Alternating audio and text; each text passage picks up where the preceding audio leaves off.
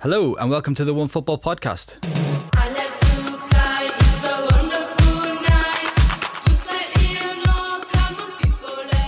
I was just in the was it Rossmann or is it DM? What's the one that's beside us here? Rossmann. Yeah. There was a guy in there who was bald and he bought 8 bottles of shampoo. Maybe he wants to clean his rug. Yeah, I don't know. You clean a rug with shampoo? I don't know, but maybe he's just doing it for the odd looks from customers. Maybe he definitely got them from me. Yeah. Maybe he was buying that for the family. Yeah. Where have you seen Mario Götze's Just because arms? you're bald doesn't mean you don't have a family. That's true. You can still have a family. That is true. Bald people are allowed to have families too. But it reminded me that I wanted to talk to you about your hair care routine. Yes. Well, he gets his hair cut every 4 weeks. Mine's like every 2. Don't look at Matt, because actually I thought about that just a few minutes ago. Because I get my haircut every 4 weeks, and 4 weeks I need to do it because I feel like weird if I don't. Just, you're on camera, you're a star. Yeah, no, I just want to look good, and I don't feel like I do if I don't do that. But Matt gets his haircut every 2 weeks, and not only that, he goes to the same guy that does the hair for all the Hertha stars. Yeah, so he sat next to Marvin Plattenhardt, Germany's 2018 World Cup hero. Yeah, pretty cool guy. Wow. Mm-hmm. Being famous is really complicated.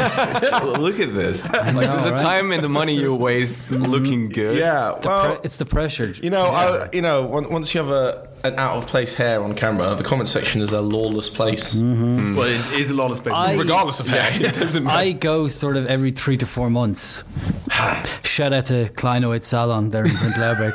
But the best part about it is that when you get your hair washed, they have like a massage chair. Yeah, the massage is nice. And so you get a massage while getting your haircut. And they take their time and they talk to you and they bring you like a nice coffee. Yeah, I have the same with my hairdresser. But the problem now is that sometimes you just go in and you want like to get it done and you don't want to talk. Mm-hmm. But I'm like on a nearly friendly basis now with my hair. So now we have to talk. Like, how's your family? And all of that. That's probably enough follicle-based humor. If he's listening to this, he's going to be thrilled next. Like, so is this one of the times you want to talk? Do you want to talk? Okay, it's fine. I'm good today. I'm good to talk. Okay. So joining me, Ian McCourt, on today's Onefootball Podcast is Matt Frohlich. Good afternoon. Who wants a hat-trick ball for being on 3 times in a row. But it's not happening. Nico Heymer. Hey. And André Gonçalves. Hello. Podcast at onefootball.com is where you want to send those emails if you have any questions for us. We get to a few of those later. Now, last week, a few of the big brains in here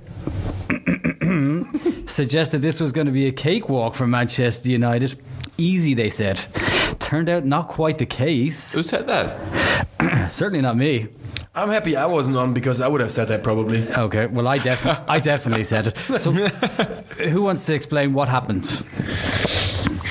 For the Manchester United PSG, I think it brought about a different level of opposition for Ole Gunnar Solskjaer to face. Now, I'm not taking apart the Premier League where everyone knew they've played. I know they beat Tottenham in that run as well when they went to the Emirates in the FA Cup and really, really made Arsenal look very bang average. But I just think with PSG, they really were head and shoulders above United, and a massive turning point in the game was a half-time, both injuries to Lingard and Martial. I think that completely tactically changed the game massively. Go on. Well, they brought on Mata and Sanchez. I mean, the less said about Sanchez, the better. I don't think I've ever been so mad at a footballer that wasn't at my team. Oh. I just think he's doing such a disgrace and disservice to the rest of his team and to United, and I feel quite sorry for them. But the problem was with Sanchez and with Mataron, they're not the quickest players like Martial and Lingard are, and it completely nulled the threat of United on the counter-attack, which meant the PSG just squeezed the hell out of them. Which is where United looked most dangerous in the first half, is when they were countering. Precisely, and this is what they do. The speed is incredible. PSG thought, you know what, we're going to push forward and we're going to press because the chances of being hit on a counter-attack are very minimal. If you can't catch Juan Mata, then you deserve to lose. You know what I mean? Like, he's very, very slow. I mean, he's a fantastic player, but he's not.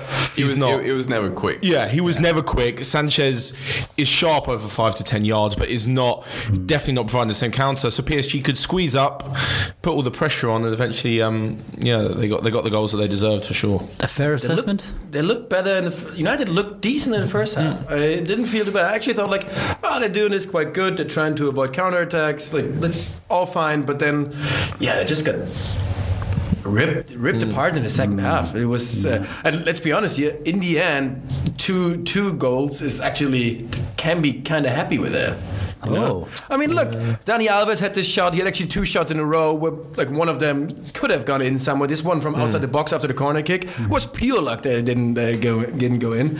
So Mbappe had that fantastic chance after he scored. We tried to chip De Gea, but that was one of the very rare moments where I felt like, whoop, that didn't, like, his first touch wasn't really good there. Yeah, no, it took him a bit too wide, and then he had tried to lob it, and it's scary how composed he is for a player of his age. He's unbelievable. I've never seen anything 19, like. Right? No, he's just turned 20. Turned 20, yeah. Okay, but it's unbelievable. I think we're all like proper fanboys. Yeah. I'll admit to that. Solskjaer had some interesting quotes after the game. I don't know if any of you guys saw this. He basically said, there's nothing I can do for Sanchez. That's incredible. I think everyone can see that. Yeah. I'm still surprised that is an option, to be honest. Yeah. I am, yeah. I mean, it's like when he left Arsenal, he pretty much retired from football. Yeah, and we didn't know about it. We thought it was just a normal transfer. It wasn't. Like he retired. That's all. Is there anybody think Solskjaer got his substitutions wrong? I mean, bringing on Lukaku with 20 seconds left in the match seems a bit silly to me. Yeah, I thought Lukaku that was a bit late, but I don't get why managers do that. Yeah, it's the same for Dortmund. We're going to talk about that later. The substitution for Dortmund were ridiculous too. Yeah, we'll get to that. Yeah, I mean, it was a stupid decision. As for why he did it, technically it's half time in the leg, so even the goal on the night would have mean you lose, still having one goal to take to Paris. You want to give a player like that? Oh no! Yeah, I agree. Give him more time. Yeah, I'm just saying. You're saying. I thought you meant why did you give him 20 seconds? Because it's half time off the leg. Yeah, of course. Yeah. You still need a goal. Yeah. In a regular game, you'd be like, what's the point in bringing him on for 20 seconds? But yeah, I thought at the end it was funny. There was a brief picture of Solskjaer shaking Tuchel's hand, and just their body language and everything really showed me this is a newbie against a seasoned professional. You know, Tuchel had his game plan, everything worked, he knew what he was doing, he was sort of he looked like he was in the job, and he knew. As Solskjaer sort of went, my hands behind my back, he looked like he'd been completely outdone. And we mentioned it last week with the whole, with Paul Ince having a pop, and this thing that Solskjaer rode the honeymoon wave for the last 10 or 11 games, but he got found out big time. It was also the first real test he had, and we have to face it. It for someone who was coaching Molde, moving to the Premier League and taking over Man United in such a delicate moment, he's been doing quite well. But this was the first real test, and against a team like PSG with Tuchel. Well, without Neymar and Cavani, that's the worst bit. Yeah, we're going to get to that in a second. Tuchel's pitch side demeanour is interesting. It kind of looks like a man who's constantly angry that his bus hasn't come or something along that. He's like, he's all over the place. He's always been like that, though. Yeah. He actually calmed down a little, I would say. Like in his earliest Mainz days, he was basically Jurgen Klopp 2.0. It was the same. It was crazy, yeah. Now he looks less insane, more upset, though. You know? Now he looks more like a sociopath. Yeah, exactly. Like he can control it. Yeah, exactly. It doesn't want society to know, but we know. Any player? Oh no! I don't want to ask that question now. I want to ask this one. Is there an argument to be made that PSG actually look better without Neymar? I think so. Oh, go on. I think they just play a straighter way of football. Faster pace. Because Neymar tends to, he has the ball and he likes to seek a situation one-on-one. So he slows down the game a little bit. And PSG was like an express train in that game, especially in the second half. And I feel like with Neymar, sometimes they can't play that way. Trey? I would say that I understand what you're saying. It's way more vertical the way they play. What Neymar brings is the unexpected. He can just turn nothing into an incredible situation, and that's the element of surprise. We're still talking about a top 5 player in the world. Yeah, so it's I was going to say he only brings that into the game. Just that. Who should we single out for praise then? Di Maria seems to be the starting point. Right. I'd go with him and Marquinhos. Marquinhos was unbelievable, especially from a defender moving up into the defensive midfield. It wasn't so much his tackling, because that's obvious, because he is a central defender. But I just thought the way he, kept the ball moving super, super quickly was brilliant. I think it was the build up to the second goal. He got the ball into feet, passed it off straight away, and it was simple triangles that then allowed it to go forward. I think Bernat had moved forward, out to Di Maria and in. But it was, you don't necessarily associate defenders with being quick of thought. Technically, he's really good. Yeah, he's always been incredible with the ball. And there's another interesting thing. It's another tall guy in set pieces. You play with centre backs, and then you have Marquinhos, and in both attacking and defensive set pieces, he's really, really important. It was a great pick from Thomas Tuchel when it comes to bringing Marquinhos up 20 meters. I honestly was surprised how good he was in midfield. He looked so natural. Not for a second you thought this is a centre back trying to somehow keep the flow going. Not for a second. This was the first time PSG had actually played this starting 11 as well. You could never tell. But he used to play. He used to play as a number 6 quite a few times back when he was a kid, 15, 16-year-old. So he kind of know how's it going. I have to say that starting 11 did throw me off a little bit. I think Thilo Kehrer is more of a centre back than a right back. Yeah, he can play both. Actually, I think at PSG he plays more as a right back. But and then Dani Alves at right wing. They had 6 defenders in only, half the team was defenders, but not in defence. I mean, fair play. Tuchel got it bang on. Yeah, absolutely bang on. I hate to admit it, Verratti was actually quite good. I think he's the most overrated midfielder in the world. What? That is Verratti. For real? Yeah, I really like that guy. Oh no, I think he's completely overrated. Oh, did we not talk about this before? No, never. Oh, well, we'll maybe talk about it back I'm on the opposite spectrum. I really like him. See, before he moved to PSG, I thought this guy could conquer the world. I think at PSG he's gone backwards because he's not coming up against regular good opposition. Yeah, but you can say that about every player going to PSG. Yeah, that's true. I think it about a lot of the PSG players. I mean, Neymar's another one, but I think I'll give him this. He was good. He was good against United.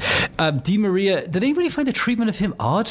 He played 24 games for United, and all of a sudden he's this figure of hate, and the crowd are giving him sticks. I would have thought they don't care at all. I honestly would have thought there's no special treatment for him at all. And then this actually his body check where he basically threw him to the stands. Yeah. But apparently it started beforehand. From what I've seen, they came off the team bus and everyone's lobbing stuff at him and abuse and everything. And it was such an insignificant season. Right, and it completely backfired because it clearly, like Tuchel was saying, it clearly fueled him to play better. Yeah. And he had a hand in the 2 goals and made United look I read it was because he really wanted to move away, which every other player wants to move away these days if you really want to leave. And secondly, I believe they got more money than what they bought him for. Or they got the exact same money back from PSG that they paid to Real a year later for a flop. Yeah. But it's not like somebody who moved to Liverpool or who moved to Man City, like a Carlos Tevez or something. That seems... And he didn't have legendary status in the first place. He was there for a year. Yeah. Very odd. Very odd indeed. We mentioned the Ashley Young thing. Surely that's a red card. Absolutely. No? he had a yellow card before that. Matt's looking confused. I think, here. you look at it as a red card. The commentator actually during the game made a very good point. If that's in the middle of the pitch, you're just is it even a foul? You just push someone over, get up, shoulder to shoulder. And then you talk about, is it because of the stadium? If there was a running track there and he didn't run into it's because specifically there was an iron gate off a drop, the way that Old Trafford is set up. And it's not like Ashley Young doesn't know that. He's played at Old Trafford. Yeah, if you're talking about him, flying into... The actual foul wasn't bad, but... In the circumstances, I hate Ashley Young. I don't think it was a red card, to be honest. But a second yellow? Oh, it was a second yellow. It was a second yellow, definitely. Would have been a second yellow. What did you make of Pogba's red card? Agreed? I didn't see the second yellow. Oh. So I cannot... It was... Pogba one then. It seems a bit harsh. Yeah, but then there is a freeze frame that I saw on Twitter yesterday where you can see how he actually hits him on the shin. Everything looks terrible in freeze frame. It's the speed that makes it look worse. Yeah. However, I think from Pogba's point of view, he has to be far smarter. This referee was gunning for a red card from the first minute. Right, he was handing handing out yellows for fun in the first half. Somebody... And Pogba was stupid. He was frustrated there. Somebody was going to get sent off, and you have to be, if you're going to be a world-class player, which I think Paul Pogba can be, he's got world-class ability, you got to be smarter than that. It was a poor performance overall from Pogba, I thought. Yeah, frustration on top of it, yeah. Especially if you look at the last few weeks in the Premier League beforehand. Right, yeah, that's what I was thinking. Manchester, none of the previous 34 teams to lose the first leg of a Champions League knockout at home by 2 or more goals have progressed to the next round. So anyway, back for United? No. You're all shaking your heads. I don't think so, no. I can't see it. Okay, should we move on to Dortmund Spurs then?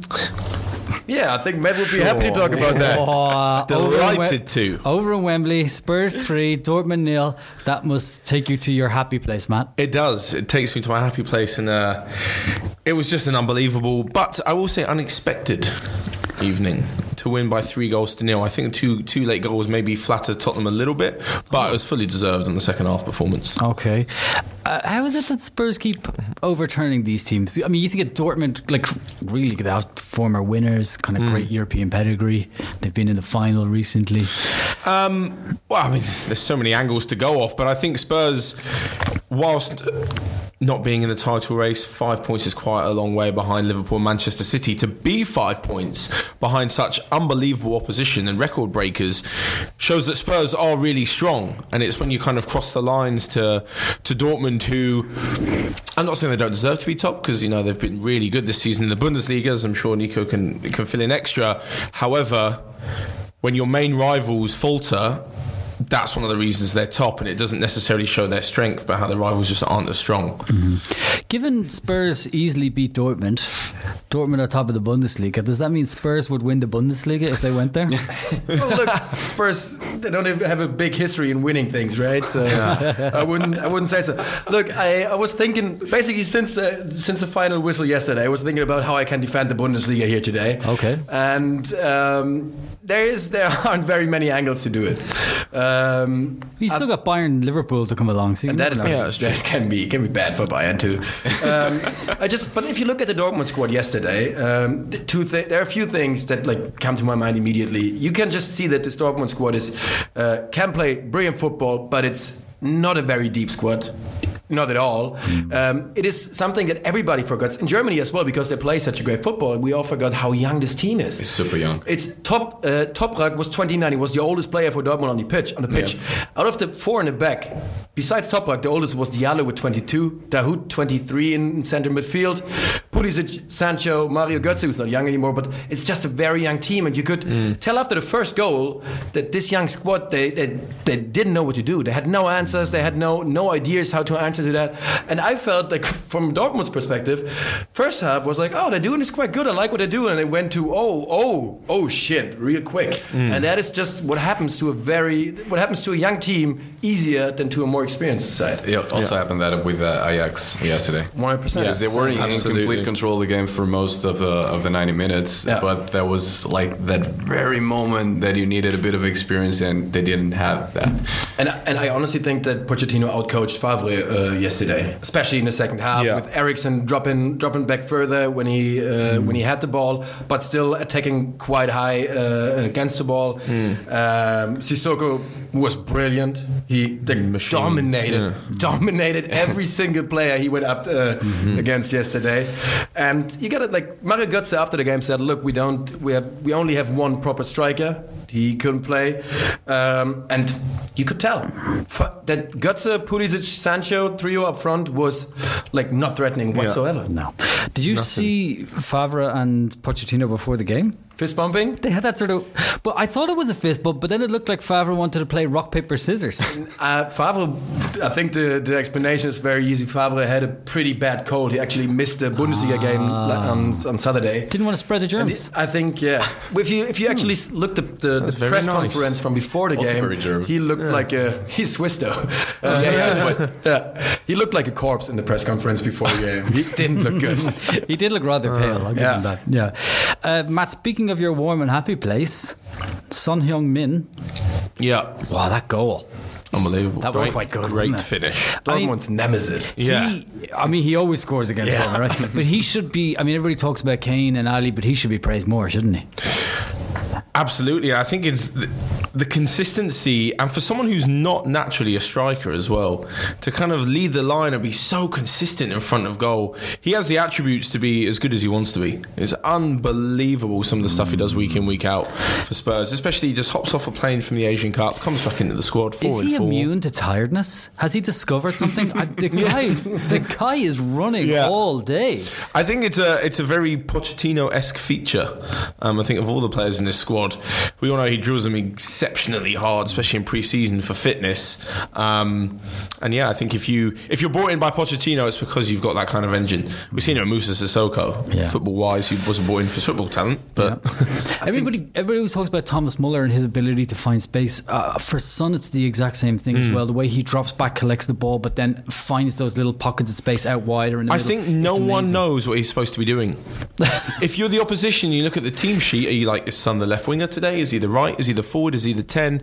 And he finds himself in such incredible positions. But the thing that's best about him is his sort of his speed of thought and his reaction to everything is unbelievable. Whether the ball drops to him, whether it breaks quickly, and if he has a split second to take advantage of anything, he's brilliant. So yesterday, Moura got the ball, passed it to Vertonghen, and from the second Vertonghen takes his first touch, Son turns, spins around Diallo, runs in, and then is on the end of the cross. It's that second to and know. Not only that, because he's so quick. He goes into the box, and there's then Axel Zagadou waiting, and you can see in the slow-mo how Son looks at Zagadou, turning his head, and the second he turns... Sorry, it was Zagadou, not Diallo. His eyes away from him, he just drops back like 2 or 3 meters and is completely open in the 5 meter box. He's very intelligent player. Directly involved in 16 goals in his last 12 games. 11 goals, 5 assists. Wow. And he was great in the Bundesliga. Like you could already in Bundesliga you could tell if that man gets a bit older, a bit more experienced, he will be the first season at Spurs he was slightly inconsistent and a bit rash. I think he was only 22. But now I'd struggle to find a better forward player, sort of an all-rounder than Son. Any chance of a Dortmund comeback? It's going to be almost impossible. The goal difference is way too high. Yeah. Okay. Reus will probably be back, and they will try to line up differently. I actually can see them winning the second leg, but I don't think Harry Kane will be back as well. So I think they'll probably win. It's going to be very frustrating for them. Exactly. So they're going to like 2-0. They're probably going to make an incredible game. They're going to win the game, but not enough goals. And like just to finish it up really quick, if you see what Favre, who he subbed in, he brought Marcel Schmelzer on the pitch. Marcel Schmelzer is not even good enough for Bundesliga anymore. He brought in a Champions League game, and he has his few favorite players, and he wouldn't bring Marius Wolf, he wouldn't bring Maximilian Philipp, players he doesn't like, that maybe could have done something, just something, but he instead once again brings Schmelzer, brings on Guerrero, who's great and who had a great shot, but he's just not the best offensive player. Can I read you some quotes from Sergio Ramos? Yes. Okay. I've always defended the VAR system, but it has to be improved because what we've seen was scandalous. This was after Real Madrid's 2-0 defeat to Real Sociedad on the 7th of January. Now, here's what he had to say yesterday. Bit by bit, VAR is making football fairer. Never change, Sergio. Oh, God. I love That's him. moral flexibility. I appreciate that. I think he's great. I love him. Who can explain what happened last night then with this VAR business? Trey, did you see this one? I saw that, yeah. Okay, so what happened? I was busy watching Dortmund. I'm going to start by saying that I think the goal shouldn't be disallowed. Okay. Because the referee found some kind of offside in a play that the Ajax player was trying to hit the goal, and just that was not a pass at all. But there was a player close to the goalkeeper, and the referee thought, okay, the player was actually affecting the play because he was in front of the goalkeeper. And that is a big question. It's quite common in football these days, situations like that, in corners and free kicks. If there's someone in front of the goalkeeper affecting the play in any way, some referees, not all, and that's the problem, some referees think that this guy is disrupting the play, so it's a foul. But in that case in particular, I don't think he did it. So what was the score at the time? That was the first. It was the first goal. It would have been the. It would be the open. Opener, the open goal. But you're right. It happens in the Bundesliga quite frequently. It just happened on the weekend with Freiburg, for example. More or less the same situation. And I actually think it was the right call. I didn't like it. I was obviously cheering for Ajax in that game, but I think it was the right call. Yeah, I think it was the right. It's so hard. Yeah, I don't want to see it, but it was the right call. Okay, so from what I saw, Ajax could have came away from this game with more than a defeat and their heads held high. Is that the case? Yeah, absolutely. Yeah, I thought that they were really, really good. I mean, we spoke about it a bit earlier. Their know-how, as we put it in the Champions League, where Real Madrid, even Madrid, could make it look like they were controlling VAR. Their game management and their, it's almost we want to do this at this time, and Ramos apparently getting himself booked so that he doesn't miss a game later on in the competition because he's going to miss the return leg. Oh yeah, but I'm not that sure that was wise, to be honest.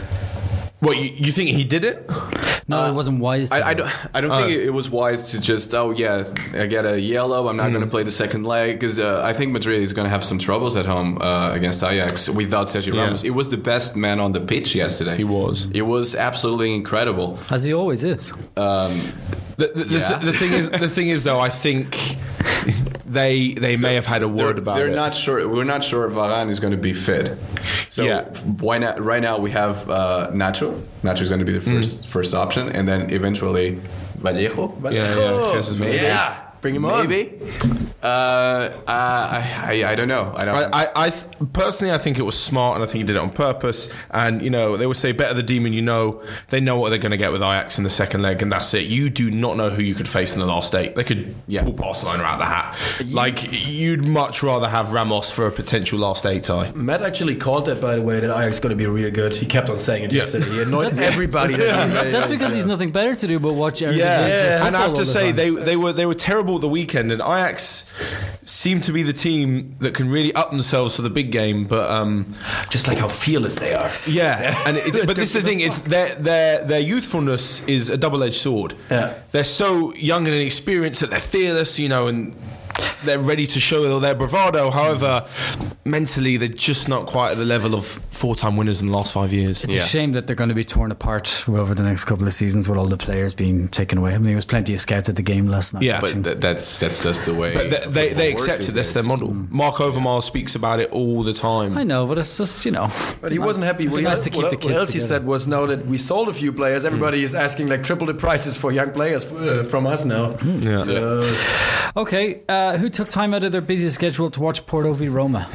I did. I watched parts, yeah. Come on, tell me all about it, because this one, I was too busy enjoying PSG. Okay. So this one. It was a weird game in a way because Porto had more possession over 90 minutes, but it was really passive.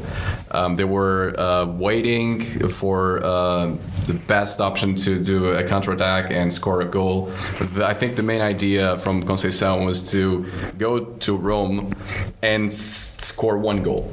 I think that was the main idea. The rest of if it was 2-1 or 1-1, that would be irrelevant because they know that Roma are terrible away from home, and they've been proving this season quite often. They lost to Victoria Pilsen. They lost to Madrid, and they recently lost 7-1 to Fiorentina in the cup. Yeah. So they really struggle away from home. And Sergio Conceição made his homework, and he thought, okay, so let's score one away goal, and then we're gonna finish the thing at home. And he was lucky. He was lucky because Roma had some moments during the game they could have just gone to 3-0 easily. And that would be really complicated for a comeback later. But then Porto scored the goal, and right after that first Porto goal, 5 to 7 minutes later, Roma was all over the place. Just one goal conceded at home, and they were completely lost. Yeah. In Porto had a couple of chances. They could have just actually make the 2-2. Which wasn't fair at all if you look at the chances that Roma had. But the 2-1, it's a very dangerous result for Roma. Very, very dangerous. What about Nicolo Zaniolo? as people are calling him. We are big fans of him. The video team loves him. Yeah, we are big fans. Straight to the top for Zaniolo. Yeah, is he going to be the greatest Italian player of all time? He already is. Okay. No, there's actually a funny thing. Francesco was working on a piece in the newsroom. Mm-hmm. He was comparing the stats of current time Zaniolo to the first 2 seasons of Francesco Totti with Roma, and Zaniolo has better stats than Totti had back in the days. That doesn't say much, but it says a bit. I mean, we were talking about Mbappe earlier and his calmness in front of goal. Here's another player who, 19 years old.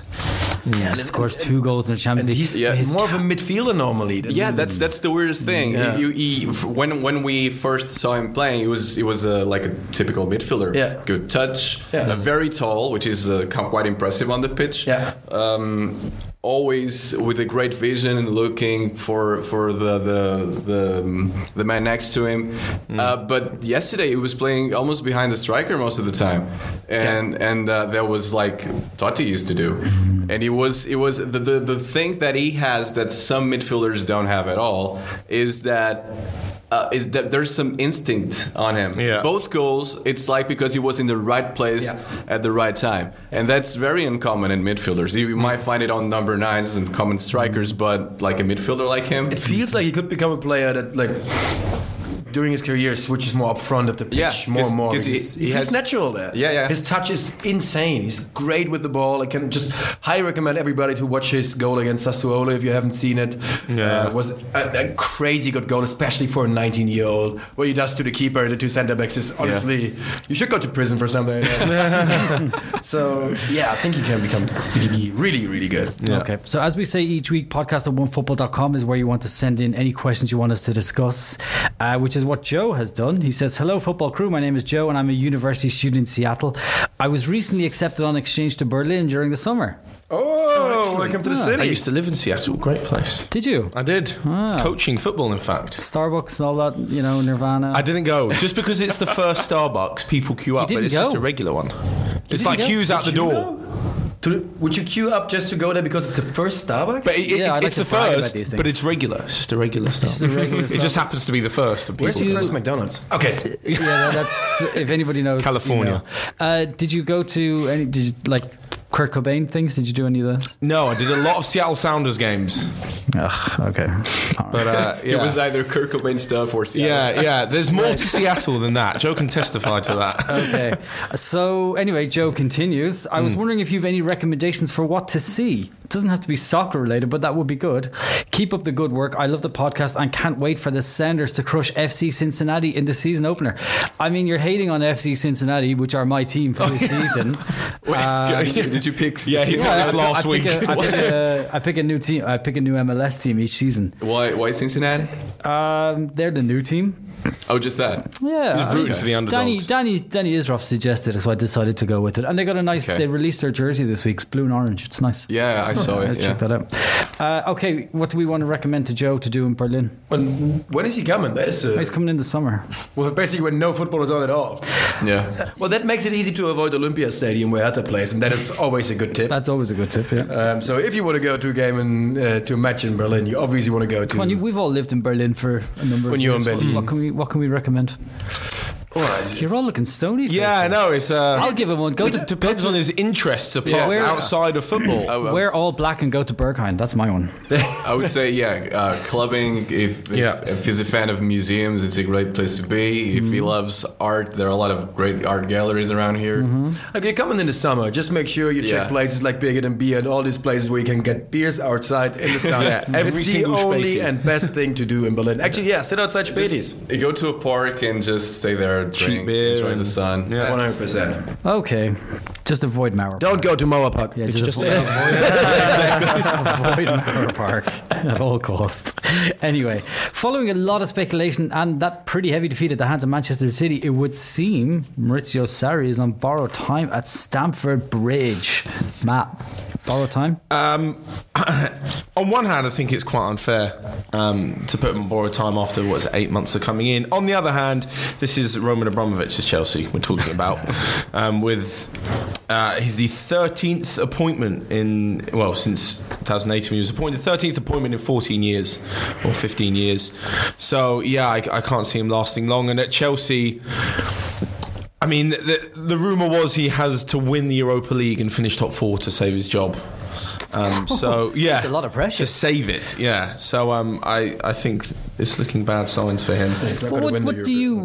You guys would have seen him at Napoli and all that sort of jazz. I mean, would you give him more time? Absolutely. I feel like he haven't gotten any of the players he needs for his style of football. You need time to make the master plan in Sarri master plan to work at Chelsea.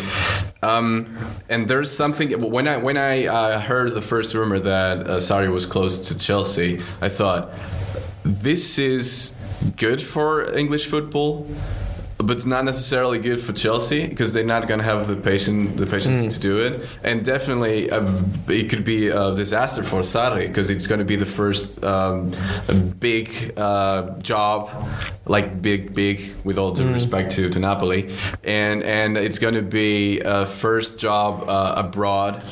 Is going to be carrying a lot of pressure because he's an Italian with a very attractive football, moving to the island.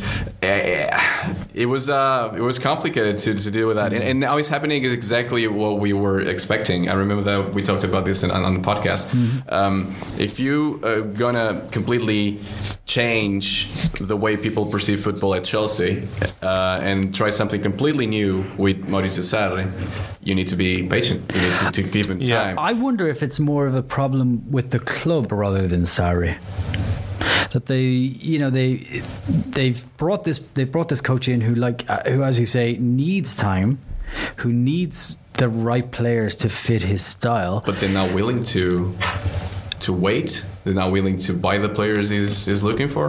This is the problem. When you want instant success, you're not willing to put the time and the money into it. Yeah. So you're not willing to then buy the players to then sack Sarri, and then someone's going to come in and say, well, these are Sarri players, not my players, give me different ones. And the cycle continues. The way I look at it is you either take a few seasons maybe out of the Champions League, maybe even out of the top 6, and say, you know what, we're going to build something, trust the manager, give him the players, and then fire him. Or you're going to say, regardless of the players, we're going to bring in a winner, someone who's mentally going to come in and just take these guys and just like Jose Mourinho used to do, and bring us instant success. It's not good for the long term. As people pointed out, Manchester City finished, I think it was 3rd in Guardiola's first season.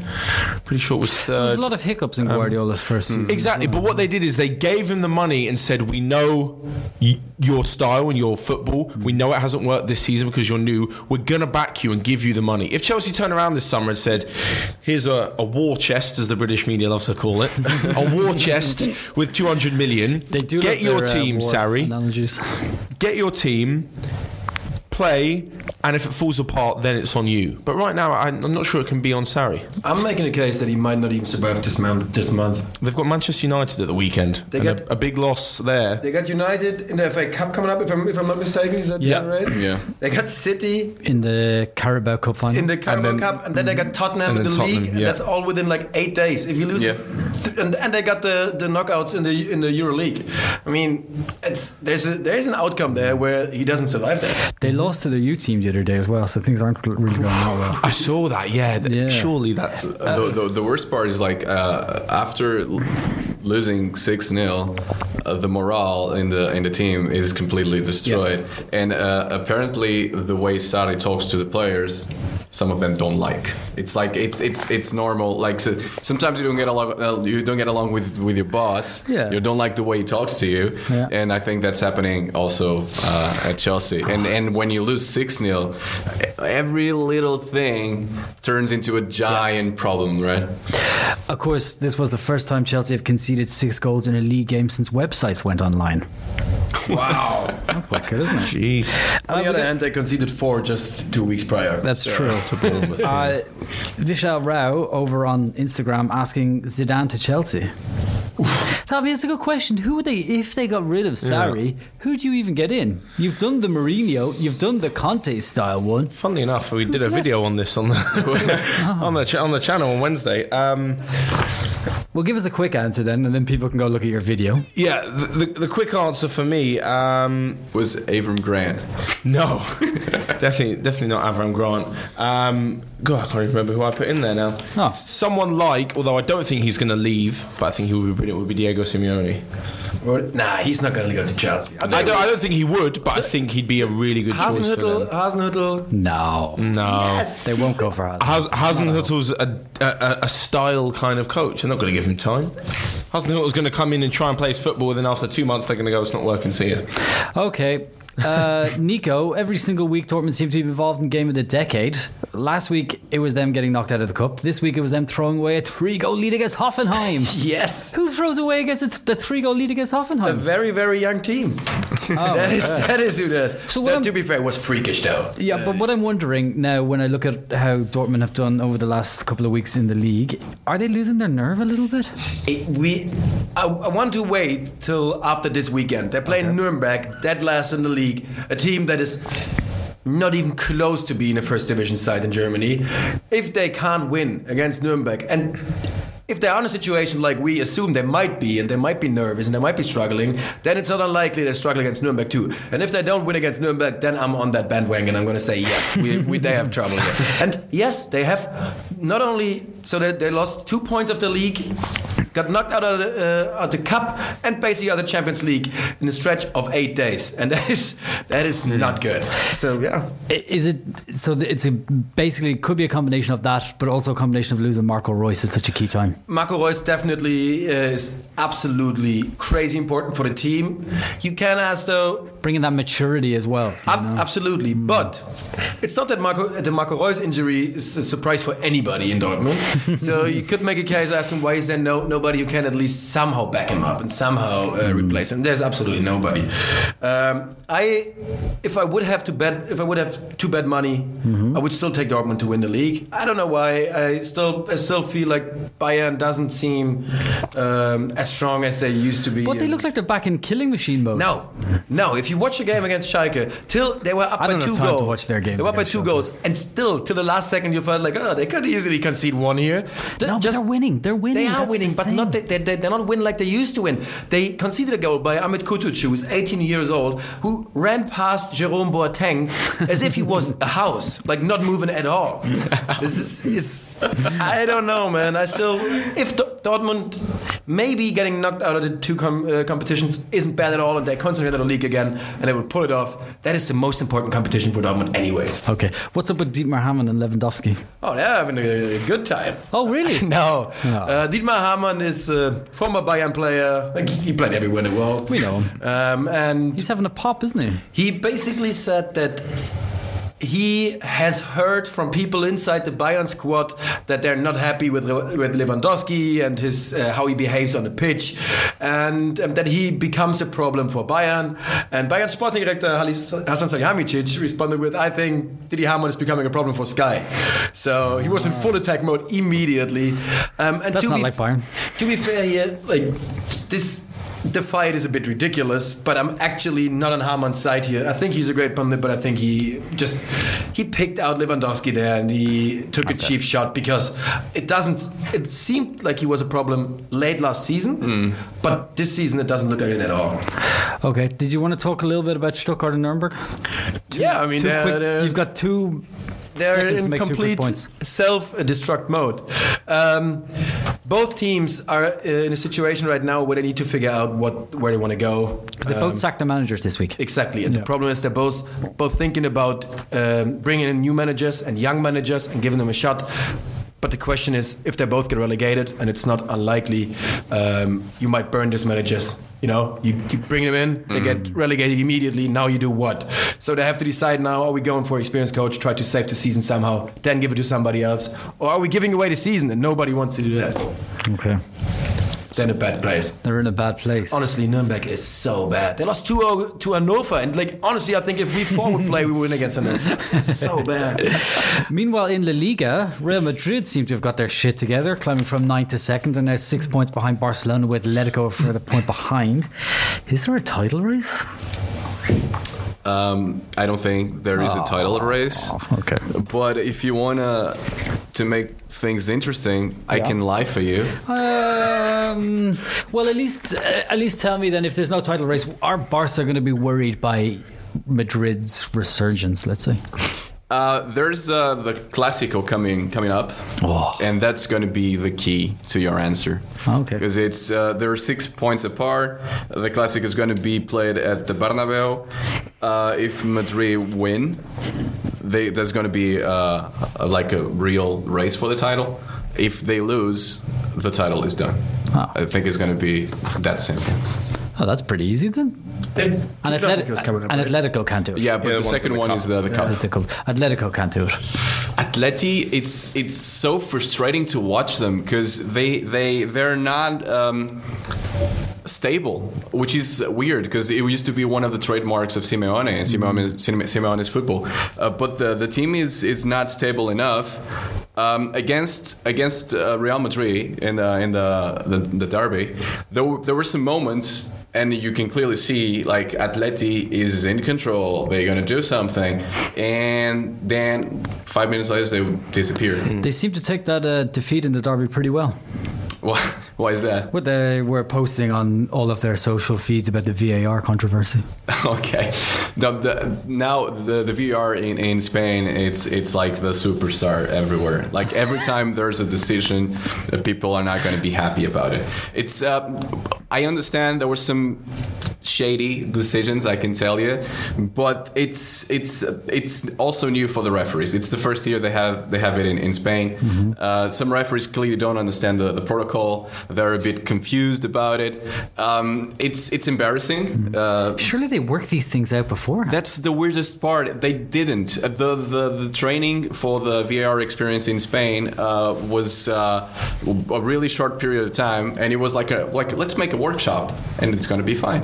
And it doesn't work like that. There were actually some referees going from Portugal to Spain because there was VAR in Portugal for 2 years and a half now, to teach them how was the protocol, how we're doing this, and it shouldn't be like that. It shouldn't be. This kind of thing should be organized by UEFA, first case, and you should have like experts on VAR and not old referees that suddenly found a computer and decided, oh, I know about computers, I'm going to be the VAR expert. No, it shouldn't be like that. I've heard of this internet thing. Yeah.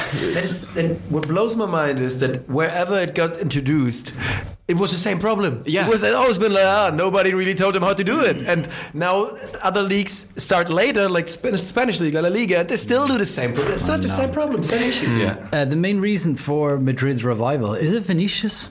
He has been incredibly well. I was not expecting that. I really liked him. I don't think anybody was expecting at Flamengo, and I was thinking this guy is like a Mustang. He's 18-year-old coming from Brazil, is gonna be making his impact, but we just give him time. He didn't need time. He just he started like thunder. It's incredible. Yeah. What he did yesterday against Ajax, the first goal Madrid scored, it was 99% Vinicius. That a great finish creating a chance out of nothing. Yeah. Nothing. It's incredible. I'm on the bandwagon too. I really love him. Yeah. Watching him is incredible. The best thing about Vinicius is that he plays like he's in the street with friends. Like he has that feeling that I don't give a fuck. That what we sometimes miss in modern football. Like he's not afraid of making no mistakes. Pressure. Yeah. He just consistently runs at the defender. And we were talking about a kid let's not forget what happened at Flamengo Training Center a couple of days ago. And he knew some of the kids. He used to live in a training center. So we're talking about an 18-year-old who somehow naturally got affected by a tragedy that happened to people he knew. But yesterday, and even in the game against, like the previous game they played against Atleti, it was like no one cares. I'm just here having fun. I'm playing football, and that's all. Every story I read about Real Madrid is like X praises Vinicius and saying how great he is. It really is good to see. In summer they're bringing in Rodrigo from Santos, right? Yeah. Rodrigo. So you hear good things about him too. All he is Zaniolo, and there's right back at the European throne. Another draw for Barcelona. Should they sack Messi and get a new coach in? Or what's going wrong? Another draw. Is it? It's going to be a very demanding month for Barcelona because they have a lot of complicated games coming up. Is one of them. Yeah, for sure. And there's the games against Lyon. There's the 2 games with Real Madrid. So it's going to be a very important moment for Barcelona. And Valverde thought, okay, we're going to have a lot of games. We're going to play every 3 days, so I need to start making some rotation. Mm-hmm. And rotation has been awful for them. They don't have that squad depth, do they? They don't have that. Mm-hmm. They don't have at all. And I was watching the game against Valencia, and it looked like it was a different team. Mm-hmm. He started with Sergi Roberto as a left back. Aleña started as well, and he's an interesting player, but he's not quite there yet. Mm-hmm. And for me, the worst thing ever is Van Malen was playing. He still plays for Barcelona. He still plays. I know, right? And he started. And that was a genuine question. And it wasn't great. They managed to draw the game against Valencia. It was a bit of a miracle because I wasn't expecting that after that terrible beginning of the game.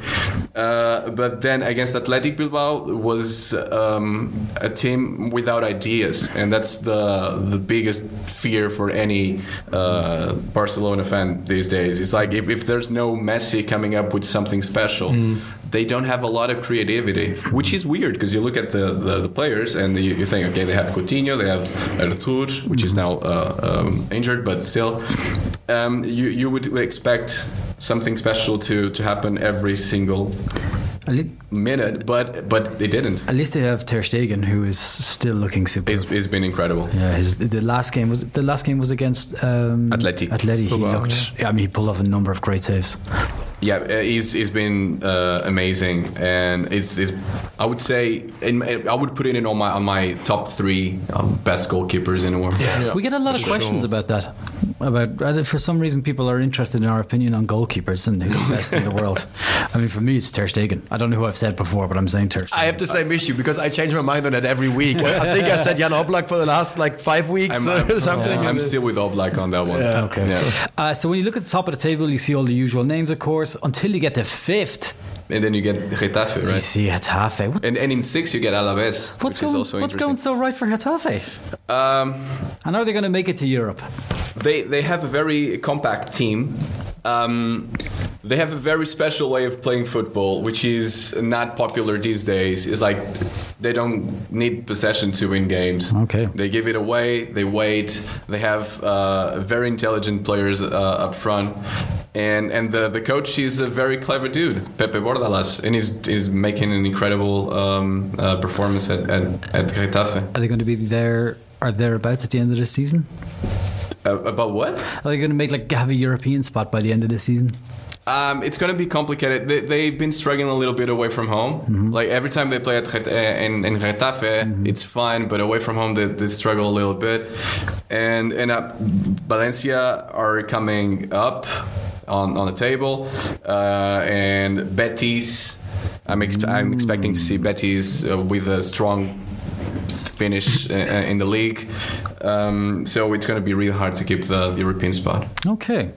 That's all from us today. My thanks to Nico, Matt and André. And actually, me and Matt, we're going to be hanging out a bit more later, aren't we? Yes, we're filming another video. We're doing a little video together. On the English YouTube channel, yeah. Is that coming out today? It'll be out tomorrow. It's a Friday. Hey. That should spice up if you don't know what Ian looks like yet, you will do very soon. That should spice up your weekend. Anyway, we'll be back next week. In the meantime, you can listen to the back catalogue on iTunes, SoundCloud, Spotify, all of that sort of jazz. And whenever you want to get in touch with the podcast, it's podcast@onefootball.com.